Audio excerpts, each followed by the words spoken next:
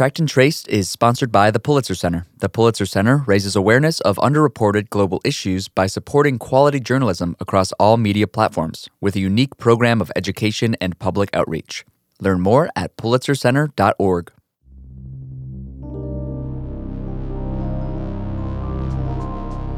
Hey everyone, I'm Antoine Scott, and this is Tracked and Traced, a podcast about surveillance technology and how it affects you. Today we're talking about surveillance capitalism. We'll hear from WDET's Russ McNamara, and then we'll talk to Rob Johnson from the Institute for New Economic Thinking. And later, Tim O'Reilly, the founder and CEO of O'Reilly Media, will join us. So, what do you know about surveillance capitalism? How much do you think your data is worth? How far do you think that data goes? Well, I want you to do a little exercise with me. Take out your phone, open the settings, and see how many apps you have sharing permissions. And once you get that number, I want you to think of all the opportunities that there are for you to be targeted digitally. And while you're doing that, first we'll hear from WDET's Russ McNamara as he tries to find out who owns our data and if it's even safe. Is your online data secret? Is it safe? Is the collection of your interests, political leanings, relationships, locations something people care about for this group of young adults? I mean, honestly, there's nothing interesting about me, so I don't really care. How about you? Not great. It's pretty shady. How about you? I personally do not care. As long as they don't come at me, personally, they can have my information. Indifference and apathy from that trio at the MSU Museum. Some like Jalen here aren't too worried, even though they clearly think they should be. It actually doesn't, bother me too much. And I totally get that sentiment, though it seems like you can't go more than a couple of months. The credit monitoring firm Equifax reports a major new data breach. The company says that it could affect roughly 143 million Americans, or more than a third of the U.S. population. Oh yeah, that one got me. You just can't go too long. That data breach at the Target company over the holidays was far worse than first reported. The nation's third largest retailer said today that up to 110 million customers were affected, well over the initial estimate of 40 million. Yeah, that one got me too. Like I was saying, data breaches are hard to escape. The breach into the Marriott hotel chain's database is one of the biggest computer hacks in history, second only to the breaches at Yahoo that affected 3 billion accounts. Yup. Judy Woodruff on NewsHour is my credit ratings angel of doom. Those are all instances where personal information was forcibly taken. Companies worth trillions of dollars are using personal information in ways you might not expect. Often, it's given freely. Other times, it's coerced. For example, between your GPS-enabled smartphone, the agreements you have to sign for using apps or social media, it might seem like there's no expectation of privacy. In jail, it's even worse than you might think. People were all required to, everybody who was incarcerated was required to make a voice print. And if you didn't make the voice print, read the statements they told you to read, the words they told you to read, you would not be allowed to use the phone. Bianca Tylek is the executive director of Worth Rises, a nonprofit dedicated to dismantling the prison industry and those who profit from it. Tylek is referring to the business practices of Securus Technologies and other jail telecoms that have been reported on exhaustively by outlets like The Intercept and Vice. If you work your way up the chain of command from Securus, you'll find Platinum Equity, which is owned by Tom Gores. He also owns the Detroit Pistons, and I believe that's what they call a local angle. Well, it is if you're from Michigan or a fan of the NBA. Anyway, Securus Technologies doesn't consider their product to be a voice print. They describe it as, Our platform includes a voice identification technology. It uses a proprietary algorithm to generate a numerical formula based on an individual's voice. Okay, so they get non-voice prints or numerical formulas based on an individual's voices using a proprietary algorithm. Then what? They're recording people's voices and then creating voice print databases that they're selling to law enforcement. A judge put a stop to that, but jail telecom companies have other ways of making money, like bidding for big contracts at one of the country's 3,200 jails or prisons and charging for inmates' calls to family and calls to lawyers. Securus has routinely recorded and handed over privileged calls.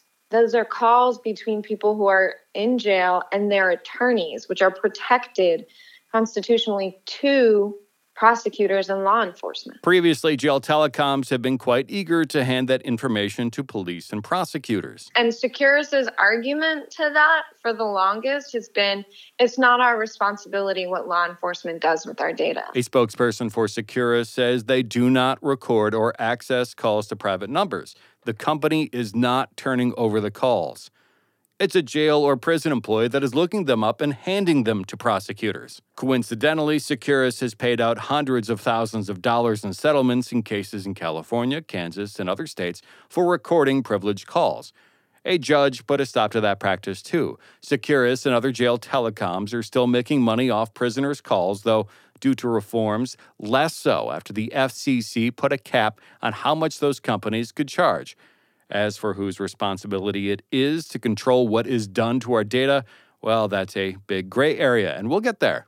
For now. I don't know if you've ever read an automobile's privacy policy. Oh, I've never actually read pretty much any privacy policy. That's right. I think I may be one of the few humans alive who have actually read a privacy policy. Jeff Fowler is a tech reporter for The Washington Post. He's probably right. He and an expert tore apart a car to figure out all the data it was collecting. It said very little. It said GM had the right to collect pretty much whatever they wanted for whatever purpose and to hold on to it indefinitely.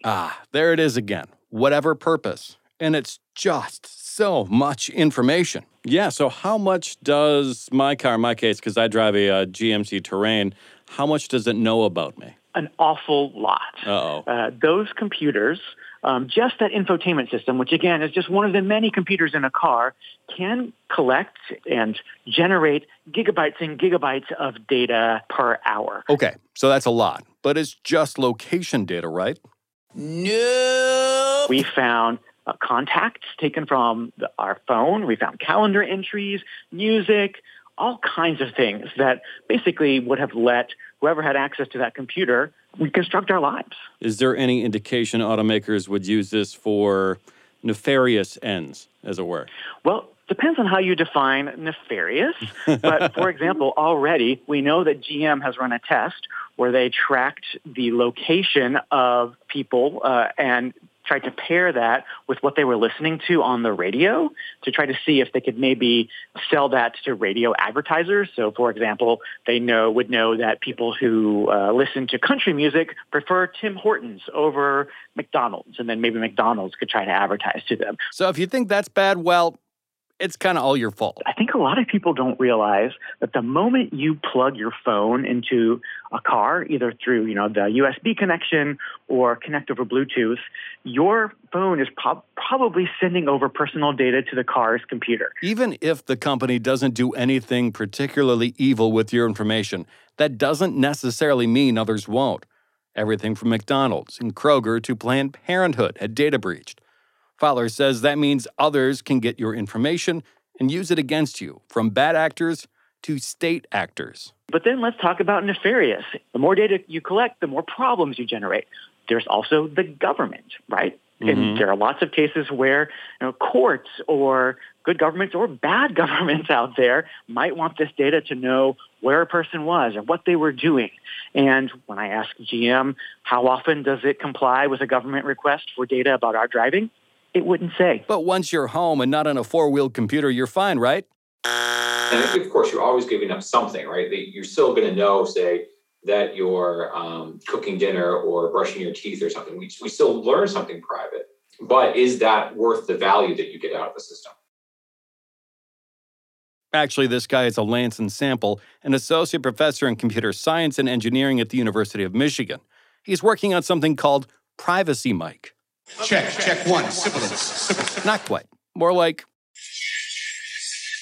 Privacy Mic deals with frequencies outside the normal range for human ears, and still that range is jam-packed with useful information for animals and corporations. Normally we think about hearing from 20 hertz to 20 kilohertz, but there's lots of frequencies of vibration that happen outside of that range. In fact, ultrasound has a lot of really unique, interesting sounds that happen up there that, we don't think of them as sounds, but they're acoustic vibrations. And so by using microphones that specifically look at ultrasound, we're able to identify things in the home like TVs are on, you're using your toothbrush, your lights are on, those sorts of things. Oh, neat.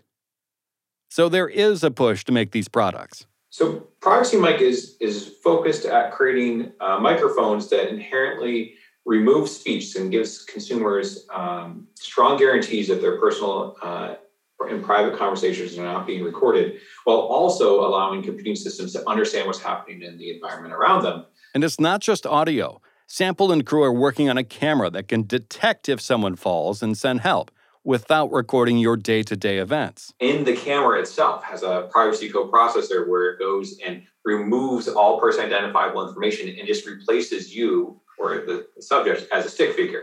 And in that case, we can show, and we're still doing this research, it's ongoing, but we've shown here are our visual interventions. So it can be a stick figure or maybe just the outline of a person, or maybe we swap their face with somebody else's face and say, which one of these are you willing to give to this third party? And I think that's a much more clear transaction. Like they know exactly what they're giving up. Yeah, because from a functional standpoint, it's not important who has fallen. It's just that someone has fallen. Right. So I know what you're thinking. Oh, companies love this stuff, right? Established companies have not been as interested in Privacy Mic other than people who are specifically trying to find a solution for this space. Oh, okay. So what can we do about entities who are set on all of this data collection? Lee Chan is the senior staff attorney and the Adams Chair for Internet Rights at the Electronic Frontier Foundation. He hates that question. Is there a way that consumers can kind of protect themselves, right now? I don't. Is it just a matter of knowing what you're getting into? Oh, it's so hard. It's so hard to know. I think one of the things I like the least about talking to journalists about the privacy problem is they always ask me, what advice do you have for individuals? What should people do to protect themselves? And honestly, there's really very little that you can do other than to not, engage. There's not, from my perspective, for instance, I don't use Facebook. It's not clear to me that there's a safe way to do that if you want to protect your privacy. Do you think consumers and society as a whole have kind of backed ourselves into a corner when it comes to agreeing to share some of this data and this information? Because it's hard to function in normal society without being very much online, it seems. Agreeing is too strong a word, right? Agreeing implies that people, A, know what they're agreeing to and are making sort of a conscious decision. I'd say that, a lot of things are not a matter of agreement. There's just sort of a matter of what is a path of least resistance. Remember this? I don't know if you've ever read an automobile's privacy policy. Oh, I've never actually read pretty much any privacy policy. Yeah, companies aren't big on consent. Yeah, everyone in there agreed to it, grudgingly or not. No, it's more like they checked the box to use the thing, and they don't know what the consequences are. That is something, but I wouldn't call it agreement. I wouldn't call it anything like consent. It's more like acceptance and sort of like hope that things won't go bad. Chan is getting philosophical about the whole thing. Have you ever heard of the French sociologist, philosopher Michel Foucault? Heard of, yes. Studied, no. Yeah. He's very difficult. He writes impenetrably in that sort of, European, arrogant, semi-structural style. But he said something that I love. And he said, people know what they do, but they don't know what they do does. And, there's a very un-Foucault-like way of saying things. And yet, I was struck by it because I think it's so true. People are online, they're doing things, but they don't know what the secondary effects are, how it pools together, or what it actually does to the world. Basically, we don't truly know what we are getting ourselves into, and companies make it as difficult to follow as possible. And that's the point. Those that trade in your likes, dislikes, and location want your focus on the latest shiny object, so you don't realize they know everything about you and are trading that info for cash. We're seeing that with Facebook, right? The internal research papers that keep coming out, they're attempts to get at what we do does. Because, Facebook likes to talk about what we do. Like, we're connecting, we're sharing, we're doing, but what does that do under these conditions? Parasitic tech companies collecting and selling information and bad actors stealing information. Chen says the European Union, despite their own slow processes, has been clamping down. Well, I don't think the United States has been leading the way for change in this area for a while. I think we've been a little slow. I think the EU has moved a little faster than us. It's moved faster than us on privacy. It's moved faster than us on competition and unfair competition issues. The U.S. Congress loves hauling in social media executives for hearings. It happened 3 times during 2021. But here we are. The digital divide is as wide as ever, and the wild west of data collection and distribution continues, while septuagenarian politicians like Senator Richard Blumenthal try to figure out the concept of a burner Instagram account with a Facebook exec. Will you commit to ending Finsta? Finsta is slang for a type of account. Okay, will you end that type of account? I'm not sure I understand exactly what you're asking. So until politicians get it right, I guess it's on us to be vigilant. Or not. It makes me feel uncomfortable, and I'm not okay with it, but I'm not going to delete my social media either. That's Isabel back at the MSU Museum. If people truly want to change how our information is handled and limit what can be collected, the collective will have to take a stand and show these huge companies Oh, GM and Facebook have joined up to create a new Pokemon Go-based app that farms Bitcoin. Except... That was WDET's Russ McNamara. That kind of report, just really shows us how our data exists. It's everywhere, and it's really not safe. But, today is not all about doom and gloom. So we chatted with someone who is more of a digital optimist, and that's Tim O'Reilly. Tim O'Reilly is the founder and CEO of O'Reilly Media.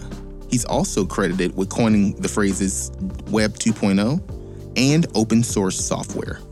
He's written several books, including WTF, What's the Future and Why It's Up to Us. In the world of big tech and big data, Tim O'Reilly knows a lot. And as of late, he's been writing about antitrust and government innovation in the tech sector. I have been in the tech industry since the late 70s, I hate to say. I was originally a technical writer, and then I became a computer book publisher, and then a conference producer. And the biggest part of my business today is an online learning platform for technologists, programmers, and other people like that. We are certainly part of the platform capitalism crowd in the sense that we have an online service, but it's subscription based, not advertising based. In my free time, I've been spending a lot of time thinking about big tech and antitrust, and in particular from the point of view of how do we get the companies to take their responsibilities seriously to really every constituent who is part of their ecosystem. There's a lot of focus in the industry on, for example, when you bring up surveillance capitalism, well, are they breaking their contract with their users? And effectively, I consider the real issue is not the surveillance, it's the fact that they're not using our data for us, they're using it against us. And I would love to see us reframe the argument in that direction. But I'm also looking at when I look at a company like Amazon, which is also increasingly an advertising-based business. And it's not so much that they're using the data against their customers, it's that they're using it against their suppliers. They're effectively using advertising as a way to extract more of revenue from their marketplace participants. And it's these asymmetries of power. And why is it that companies like Google, Google started out a company saying, do no evil. And now we look at them 20 years on and they look just like everybody else. And so I spent a lot of time thinking about why is that? And what is it about our society and our economy that, turns idealists into, robber barons? So I was, in San Francisco with you for one of these conferences where we started to talk about, how important our data is. So I guess that would be my first question to our listeners is, how valuable is our data to, to Fagma, to Facebook, to Amazon, to Microsoft, to Google, to Apple? I've done some analysis of that. And I have to say, individually, it's not all that valuable in the sense that, literally, if you look at Facebook's total revenue and you divide it by the number of users that they have, it's worth about, $36 a year, per user. That's how much revenue they get. And that's not even how much profit they get. So if you basically said, well, let's, pay you a royalty on your data, maybe you would get $10 a year. But if it's 30, 40, $50 a year worth of data that they value that they get out of my data, you go, man, I get a heck of a lot more than $50 a year worth of services from Google. So I think of it as a barter transaction, and we're pretty well compensated for the most part.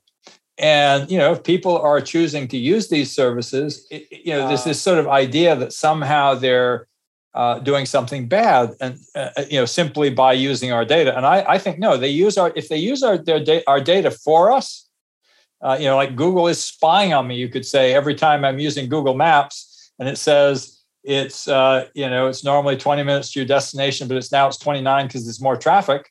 They're spying on everybody who has Google Maps in order to make that determination. That's how they know how much traffic there is. But they're doing it for us, and we all go, great, that was awesome. I knew to take a different route or to go later. But then when they, for example, send us to misinformation on YouTube because their algorithms determine that it's more profitable, or when Facebook is like, hey, we want to, this is the kind of content that makes people most addicted, they're using our data against us. And that's the conversation that I think we ought to be having, because I believe that, so data collection enables enormous new powerful services.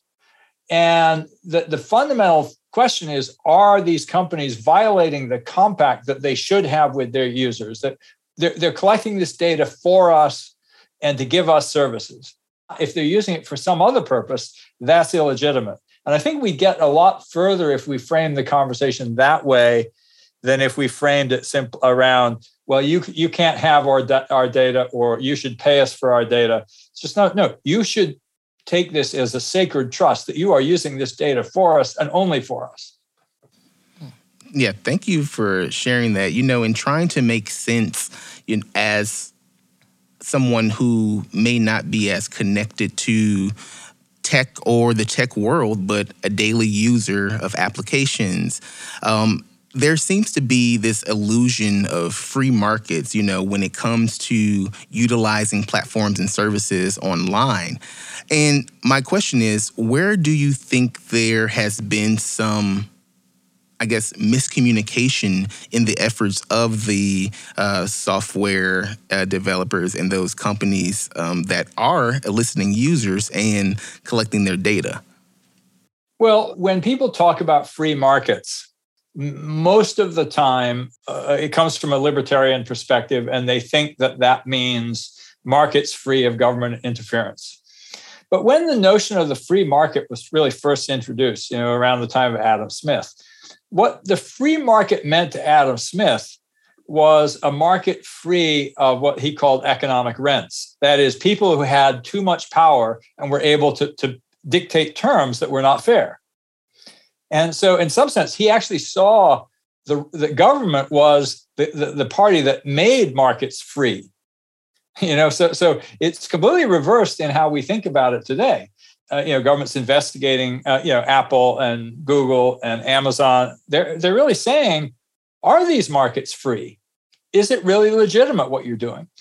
And so what I've been trying to do is to update this concept of rents for this algorithmic era. So I introduced this term algorithmic rents, which is really the ability of a company like Google to decide, of all the possible things that they will show you, are they going to show you the thing that they have decided is what you're really looking for, which was really Google's quest in the Don't Be Evil era, Or are they going to start to show you the things that are best for them or for their advertisers?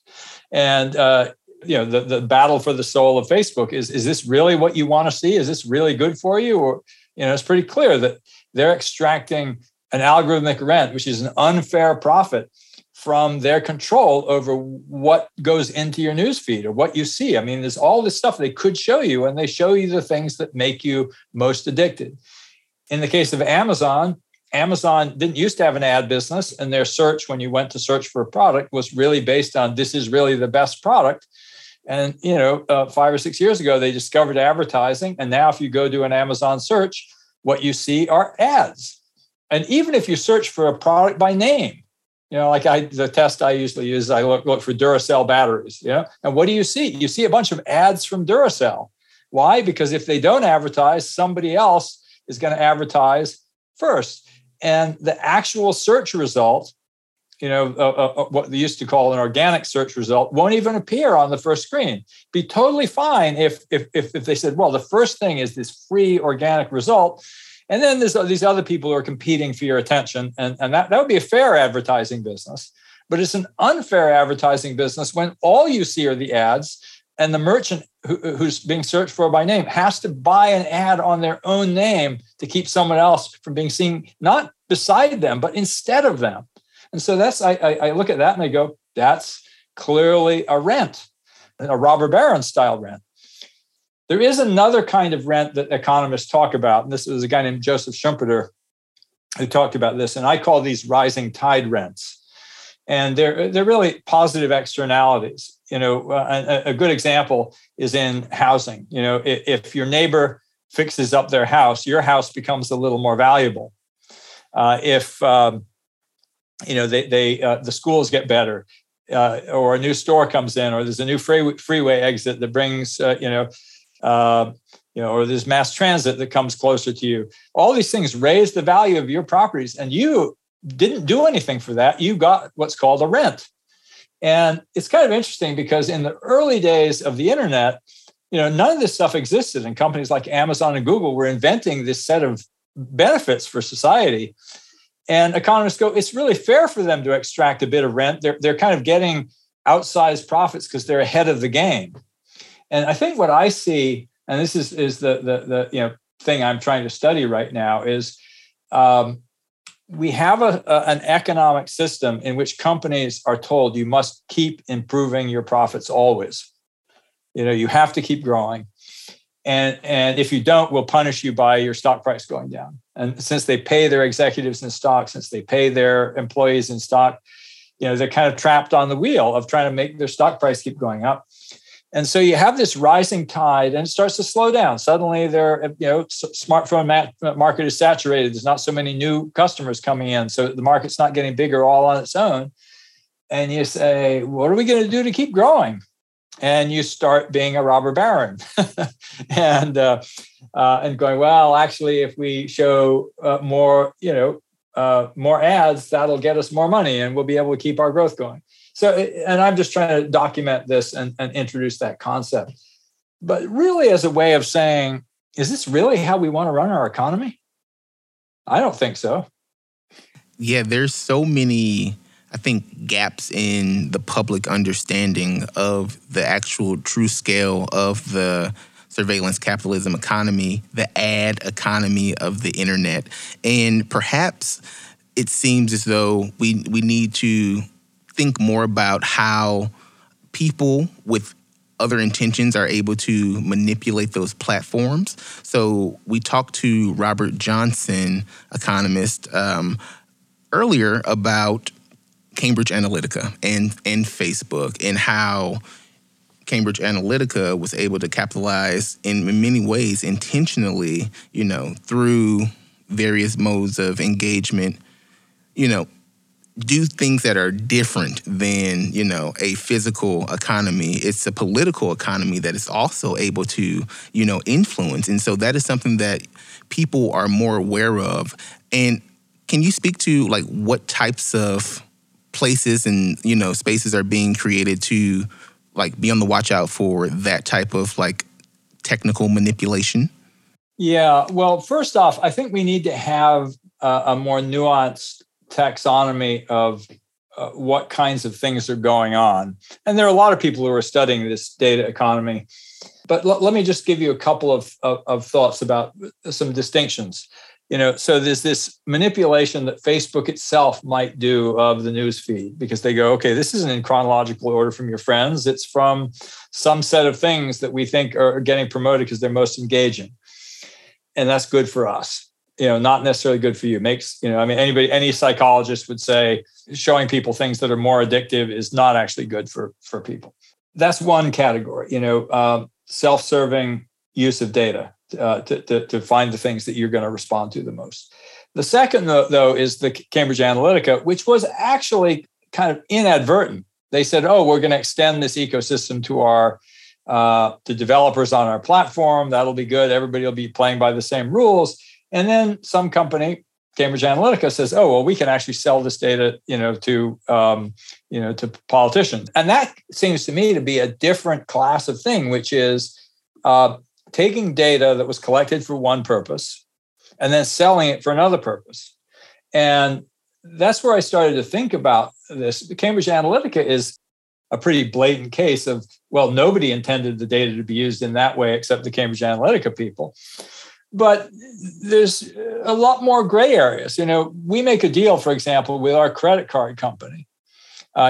Basically they give us a credit card, which is, again, also a free service. They make money off interest if we don't pay our bills, but they also make money from merchant fees. And yet they also discovered this sell data mechanism. If you've ever gotten an ad, so many people think, my phone must be listening to me because I just, got this ad for this thing that I've been thinking about buying or that I just bought. No, that's because the credit card companies sell their data to people like Google and Facebook. And the companies say, this is good for the user. We just discovered that you bought diapers and therefore, you must have a baby, so we can market other baby products to you.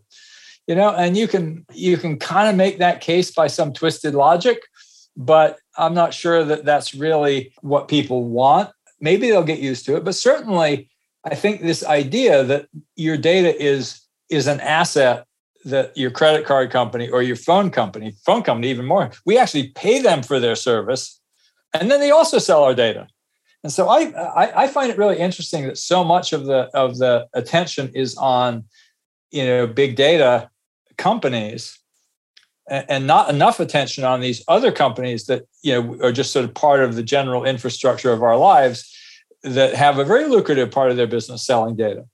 As I've been listening to you, articulate what it means to build, in the world of technology and user-based technologies, it seems as though the second, line of this wave, or the second wave of this, would be to actually look closer at B2B, business-to-business relationships in these industries.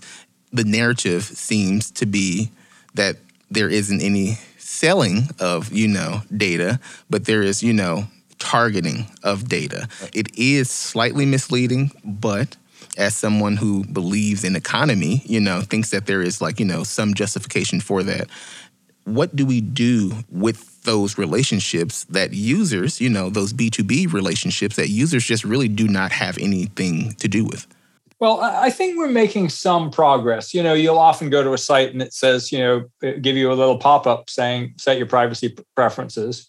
And while a lot of people will just say, yeah, whatever, I don't want to click through, I don't want to go look at the details. It is interesting because when I almost always do click through because I know that they're going to set a cookie, to keep track of my preferences. And so I go, if I set them once, I'm done. I find it kind of heartening that many of the sites have set as the default, that they will use. They have what they call strictly necessary cookies. Particularly these companies. There's a site called OneTrust that helps a lot of companies, media companies in particular, manage this. And strictly necessary cookies, functional cookies, which allow them to do things like, we have a little chat bot and it'll pop up, and then add targeting cookies and then social media cookies, and you can literally turn off the latter two. And what's interesting is a bunch of the right-thinking companies have them off by default. You have to turn them on explicitly. In a lot of ways, companies will always try to nibble around the edges, but the big thing that we need to do is, first of all, if we understand the way a market like this works, and we can, have some regulation that says this needs to be the default state. This is the information that you can collect and how you can use it. And there may be legitimate reasons to go beyond that, but you actually have to ask permission. So setting the default to be consumer friendly is something that I think is a really important role for governments. Well, Tim, I really appreciate your perspective and the optimism that you presented. I think that there is a lot of agency and understanding exactly your role in things that are so large. And I really do appreciate you for sharing. But I have one final question. Who or what will be the saving hope to really, I think, transform the way relationships have really been utilized as user to tech company? Will it be the investor, large scale, activist investor, or will it be the companies themselves? I think it's a combination of many factors, but it starts with belief. It's funny, when I wrote a book back in 2016. It was published in 2017. It was called WTF, What's the Future and Why It's Up to Us. And the first podcast interview I did after this was with Kara Swisher. And she said, "Who's this us you're talking about? We're so insignificant. We're so, we have so little power." And I said, well, the power that we have is to believe that something is right. And I use the example of the American Revolution, and you think about how, this set of people in, relatively, powerless country, England was the most powerful country in the world at the time. And sure, they were a long way away. If they hadn't succeeded, they were going to be hung by the neck till they were dead, and they knew that. Benjamin Franklin said, "We must all hang together, gentlemen, or we will assuredly all hang separately," and, they put an enormous amount at risk. They put their bodies at risk, but they created a new set of beliefs that everybody subscribed to. And they if you study early American history, it was a long struggle to get those values right, but they did. And they made some big compromises, which, as we know, led, 75 years later to a terrible civil war, because they kind of kicked the can down the road. And we'll probably do all that same shit, But what we can do is believe that something other than the current system is true and right. And the more of us come to believe that, eventually it can take over and change the world. And you see that in so many movements.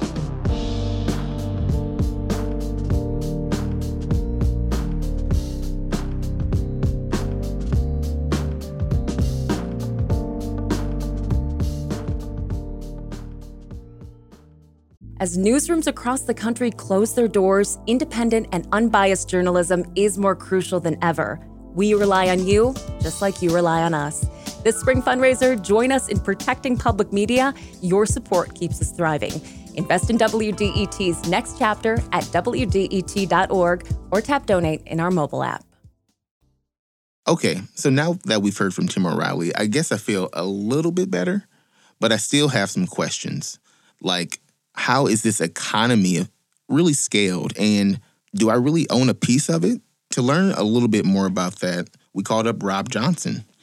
Rob Johnson is the president of the Institute for New Economic Thinking and hosts the podcast Economics and Beyond with Rob Johnson. He is the former chief economist of the U.S. Senate Banking Committee and was also the managing director at Soros Fund Management, where he managed bonds, currencies, and portfolios in emerging markets. Today, Rob, I'm here with Natasha, and we are wanting to talk a bit about surveillance capitalism.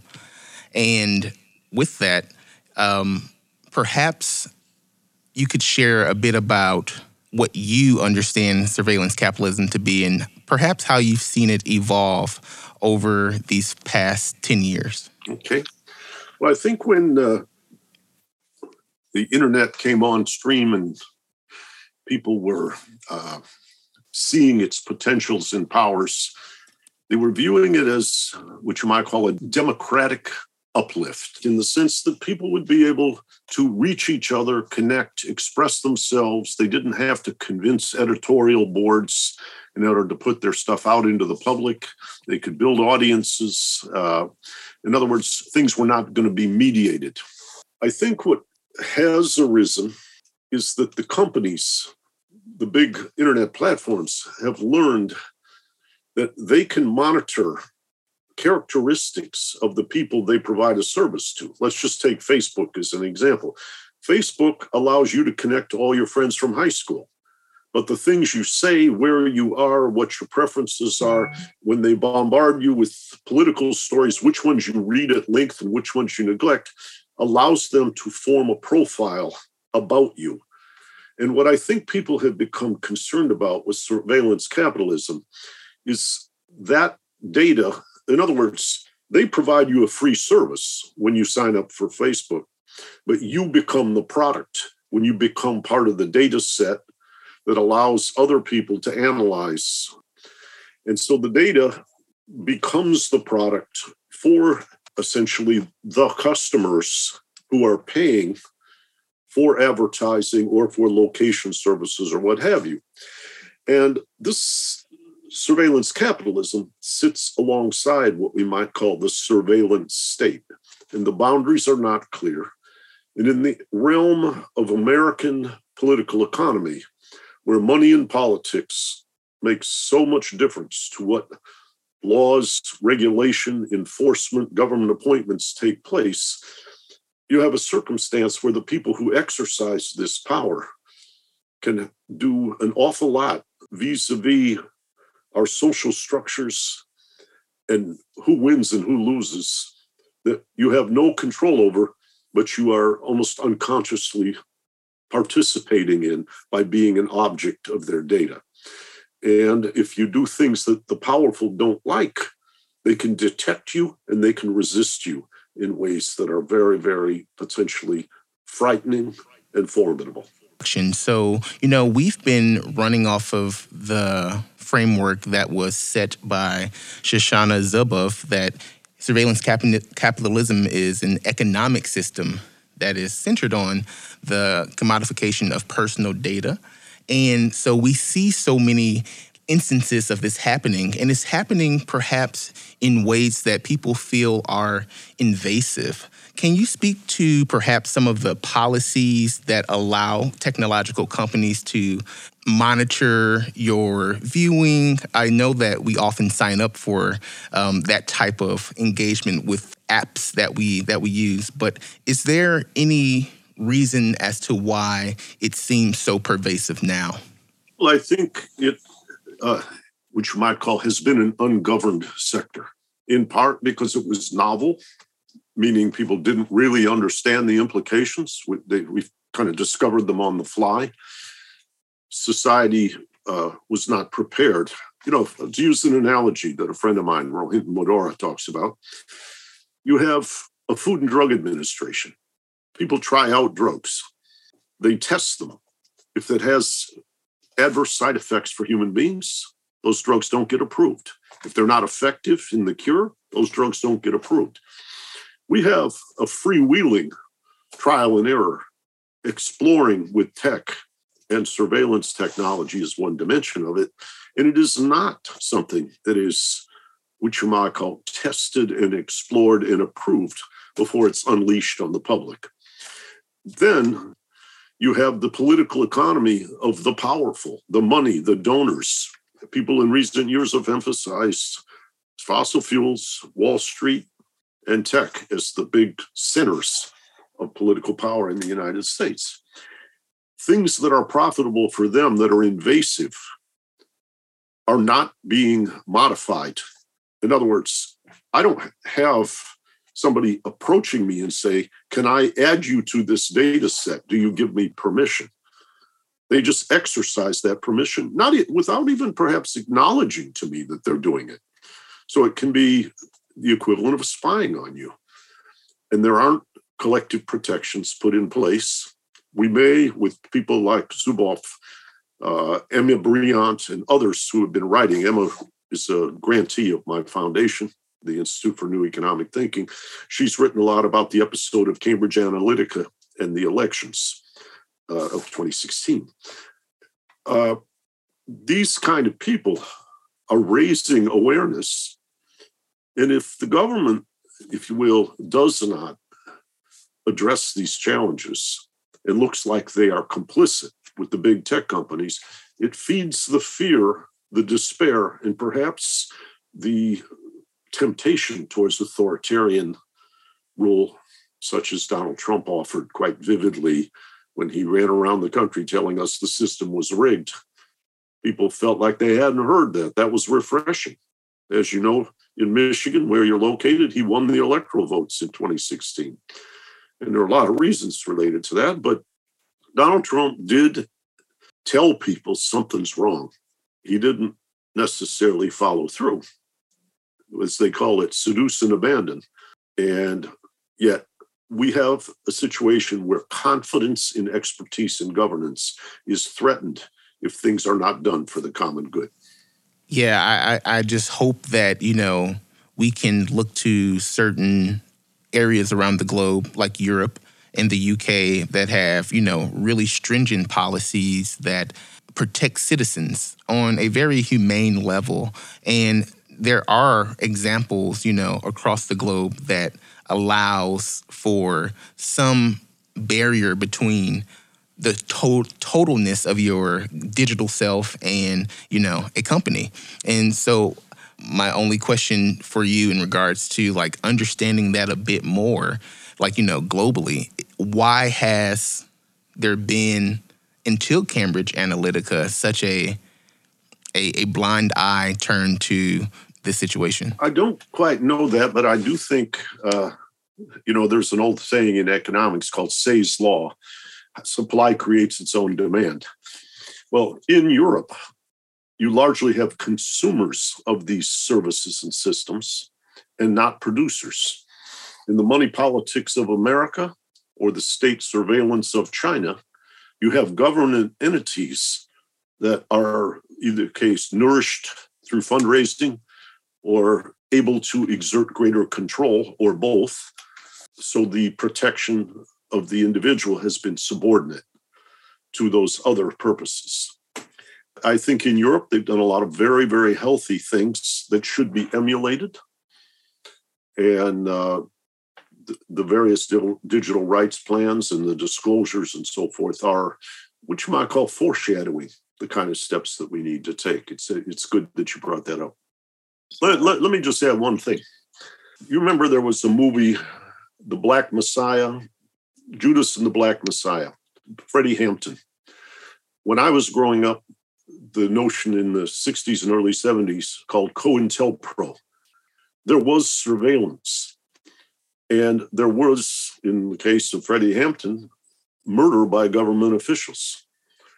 So they weren't protecting people. They were trying to find people with listening to phone calls or bugging your hotel room. The technology now has a much greater scale and the ability to aggregate the data and so forth. But identifying and spying on your enemies and constraining them has been what you might call a process in society for quite a long time. But it's turbocharged by this technology, and therefore the kind of attention you're raising to it and the call to action to create a new balance, I think, is very important. So I guess I have one closing question. It seems that, a lot of data points to our digital assets and digital data being one of the most growing commodities for, global markets. Is there any way to project exactly what the future of that economy, the surveillance capitalism economy, looks like? I think it's very difficult to project because there are a number of different dimensions. By the way, I studied electrical engineering at MIT as an undergraduate, started out very hopeful, and I didn't see any of the contradictions. So I don't want to pretend I can see this future. But the point is, all kinds of things are happening in Africa now. Development. There are things related to climate change. There are things related to social systems to foster, which you might call dressmakers, retailers, people who have small products to reach much greater scale and delivery in India. So I don't know how to predict exactly what the structure will be, but I do think it is growing and it will be a pervasive element of society in the coming decades. Thank you, Robert, for your insightfulness today. I wish we could spend more time talking, but is there any place where people can find out more information about these policies, or perhaps spaces where there are more information about surveillance capitalism and how to learn more about these systems? Well, I'd encourage them to watch the movie The Social Dilemma, because it talks about facets that we didn't explore today, like the impact on brain development of young children and on the fomenting of polarity by the platform companies, just showing each side what they want to hear and fomenting what you might call a civil war. The INET website, ineteconomics.org, look up Emma Briant on our website, and it'll lead you to other places. You mentioned Zuboff's book. John Bellamy and Robert McChesney are very, very interesting writers. They write for a magazine called the Monthly Review, and in around 2014, they had a lot of prescient articles that took some of this to a new level of understanding.